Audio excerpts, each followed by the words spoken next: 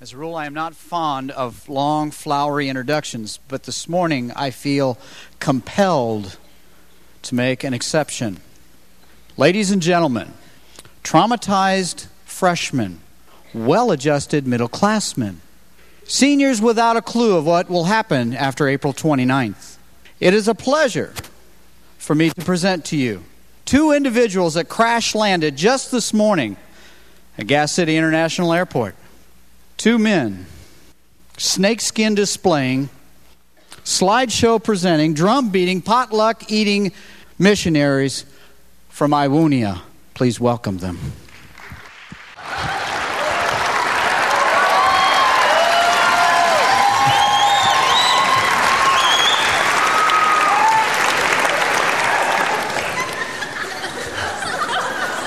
Missionary Russ and I really want to thank you and Pastor Gary for allowing us to come here today. It has been wonderful to be with you. We've made some really good friends. And in fact, there are two individuals especially we really appreciate. They've been our hosts, Jason Crossman and Nathan Kingsbury. Yes, are they here? Stand up. Yeah, I want you to applaud. I mean, they've been just doing such a wonderful job. In fact, they've been teaching us a new game. And the game is digging for gold. And this guy here, he's been practicing it so much that every day he wants to play Digging for Gold. We also want to thank the Women's Missionary Society here, who've been tirelessly putting together supplies for us to take back to Iwonia. Rolled bandages, old clothes, used tea bags. We know the natives on the compound will be enjoying these things shortly. But not to forget the men. Thank you, gentlemen, for signing up for the short-term mission to come help us build the outhouses back on our compound. But enough about you. We're here to talk about us and our ministry to Iwonia. Now, you may have noticed we're wearing some different and weird clothing. These are special ceremonial costumes from Iwonia. While actual war has diminished in this area, there are still very pageant-filled ceremonial battles that take place between neighboring villages. And these are some of the special costumes they wear during those battles. Well, thanks to our friend Matt and his wonderful photography, we're able to show you a slide show today. Let's look at some of the rare and amazing images from Iwonia.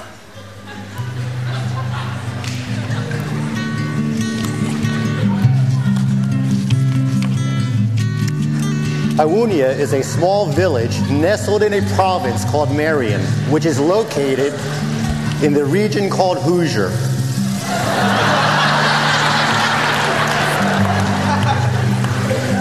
It is primarily an agricultural area with miles and miles of flat land, farms, and mealie meals. Next slide, Matt. Here you see Russ and me landing in Marion in our little Cessna 210. On the Marion field strip, which has been cleared out of a swath of pasture. Next. Here we have, Matt. There you go. No, Matt, come on. There you go. Now we're cooking. Here is the entrance to the province of Marion. Next. This slide is a clear shot of what the natives call the town square. If you look real close, you can notice how primitive and run down the buildings are.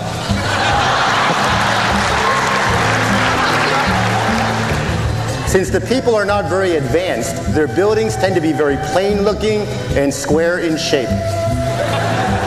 But some of the buildings are kind of tall, showing the resourcefulness of the indigenous people. Maybe someday they will become as advanced as we are. Next. Here, we're riding in one of the native vehicles and heading towards the actual village of Iwonia. Now let me tell you something. Their vehicles were not as nice as the kinds of vehicles you and I drive. They were small, dirty, and smelly. Next. Ta-da! The entrance to the village. We could hardly contain our excitement at the prospects of seeing for the first time the place we would call home. Later we would discover that on occasion a group of villagers would climb all over this monument and then take pictures to send to prospective villagers all over the nation. Here you see where the tribal leaders and the chief would meet and make decisions about the future of the village. You may notice that the trees in Iwonia have no leaves. For much of the year, the plants die and the leaves fall off of the trees. And then, strangely, they burst back on the trees in the month of April, just in time for a special ceremony that they call, in their native language, graduation. Now, in this image, we see one of the buildings where the villagers gather for social events and their ritual meals. Twice a year, the villagers come to pay tribute to the chief and the elders. In their language, they call this tuition. In this building, there is one particular prince that rules this part of the village and determines many of the customs and entertainment for the village. After a few short months, missionary Russ and I began to win the trust of some of the natives. In fact, they trusted us so much that they even allowed us to come into one of their huts. This next slide makes me really very, very sad. Here is one of the natives in their hut. Notice the primitive living arrangements. Most of the villagers we minister to at Iwunia are destitute, and they live in unsanitary conditions. I mean, look at this poor Iwunian. He is wearing a cap. And do you know why? Because there was no heat in his hut. We need you to prayerfully consider how much money you will donate today to missions, because every dollar you give will be used to help some poor, cold, sad, and lonely Iwunian. Next. Here you see some of the villagers eating. They all sit in certain areas of their giant banquet hall.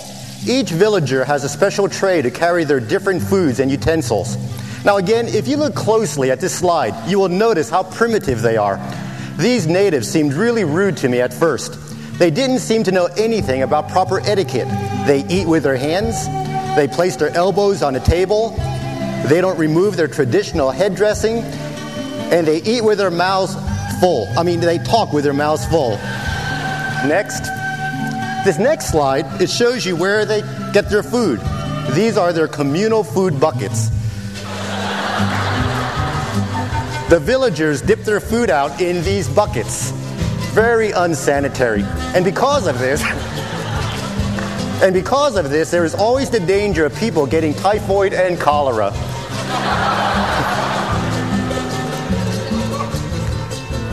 The villagers will eat anything that is placed between two slabs of bread. Here, missionary Russ is pointing to some of the other kinds of food that they eat. Next. Here are some other bizarre and colorful foods that the natives like to put on bread. I felt so sorry for them. Their food seems so gross and unappetizing. Not like the food you and I like to eat. Next. A lot of the natives who Russ and I met ate a mash of different fruits and pastries. Oftentimes my stomach would get queasy as I watched them eating. Look at the color of this food that they're eating. It reminded me of the blood offering I saw people eating in another country. Next. Another strange custom that these villagers have is that they never eat all of their food. And when they're done eating, they take their leftover food and their ceremonial trays and they put them on a machine that takes them away. I thought to myself, this is a very wasteful tribe. And Russ and I plan to teach them how to not be so wasteful when we return to minister to them. We want to teach them how to do things the right way. Besides their interesting dietary habits, many of the villagers have a custom of putting on short pants and playing games. Some of the women in the tribe in this slide are playing an ancient game where they run up and down on wood and throw a ball made of leather. In this picture, you can see many elaborate contraptions have been developed by these crafty and resourceful people to help the natives sweat. Here you see two of the male members of the village using some string paddles to beat a ball against a wall. One of the most intriguing of the sweating rituals is this one. Villagers, usually men, gather in this room and stand around and watch each other pick up heavy objects.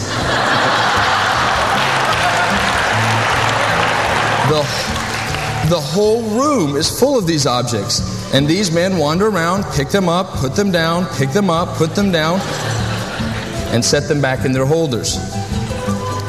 The Iwunians love to dig and build. Here is an example of one of their mud piles.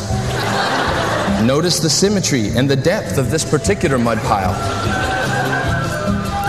Many of these mud piles and building projects are carried on by a particular traveling clan. These primitive boxes are where the diggers and builders in this clan stay. As we increasingly gained the trust of the natives, we were able to interact with them. We became their buddies. Next. We were even welcomed into some of their ball and stick games, which some of them played for hours upon hours upon hours each day. Next. And some of the natives even let us play with their glass boxes, where they acted out war rituals in complex dramas called Doom and Mist. Russ and I planned, and I had a plan when we saw people playing this game. He would talk to them about how Christians should not play such evil games, and I would pray that God would convict their hearts to stop playing and become Christians.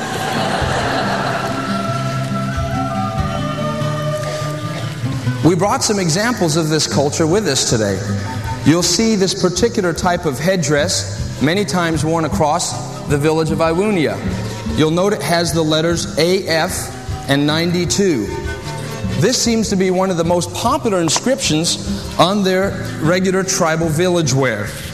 If you can read ancient dialect, you can see where it says Abercrombie and Fitch. We've yet to discover what this means, but it is very popular.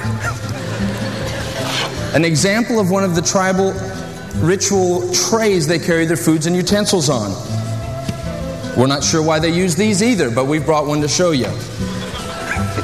For those villagers which have pulled together many of the resources, they trade sometimes for transportation. They must have one of these to go anywhere in the village. If they do not have one of these, they get one of these. The Iwunians love little plastic gadgets.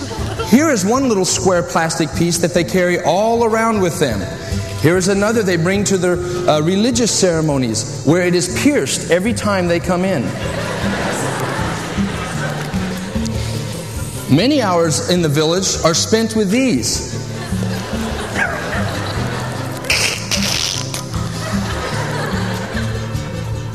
You can come up and look and touch this after the service if you would like.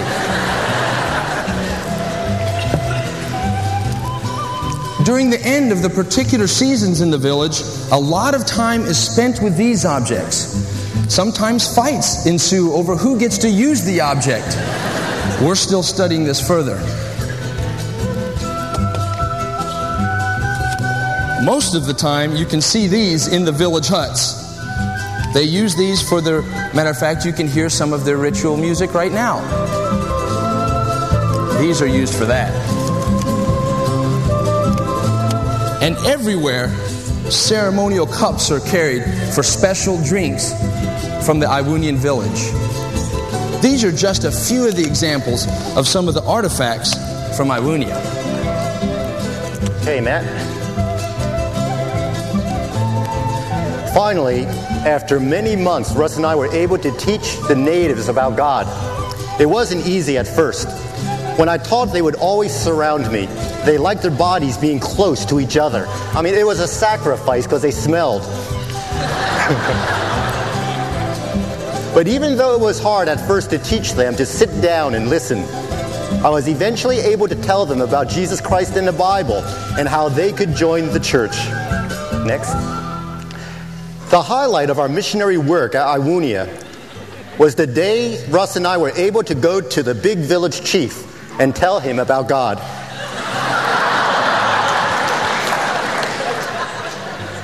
Russ and I felt so sorry for him. As the chief, he had to live apart from the rest of the villagers. It took Russ and I many hours to hike from where the Iwunian villagers lived to where he lived. Next. When we finally got to the big chief's door, I said to Russ, before we knock on the door, we need to do two things. First, we must comb our hair. We were told that before any villager was allowed to speak to the big chief, he had to have every hair in place.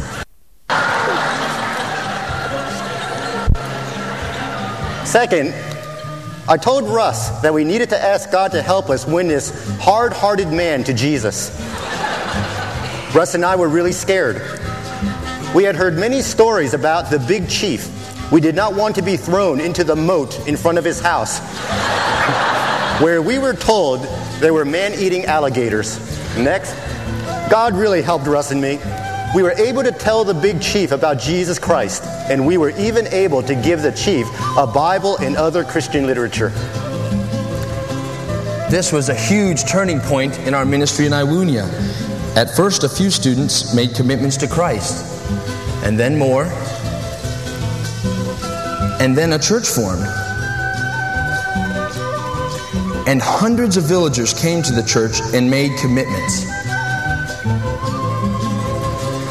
They even used some of their indigenous instruments to worship God. Your own Pastor Gary came and shared with the villagers on his short-term mission trip last summer. And today, thousands have come to know Christ since we first began our work there. And we even began to minister in areas beyond Iwunia. We have been reaching out into the Marion province.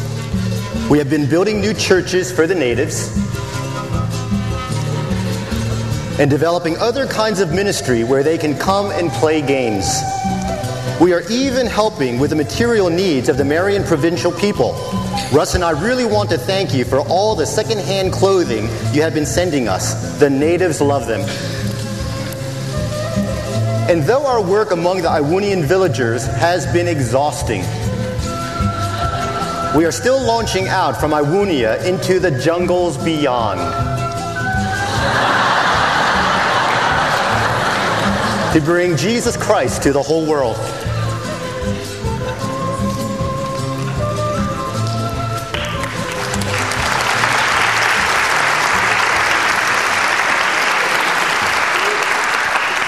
It's kind of silly, isn't it? To think we need missionaries in Iwunia. We don't need missionaries to come here and lead people to Christ. We don't need missionaries to come here and show us how to love our neighbor as ourselves. We don't need missionaries to come show us how to serve other people, reach our neighbors.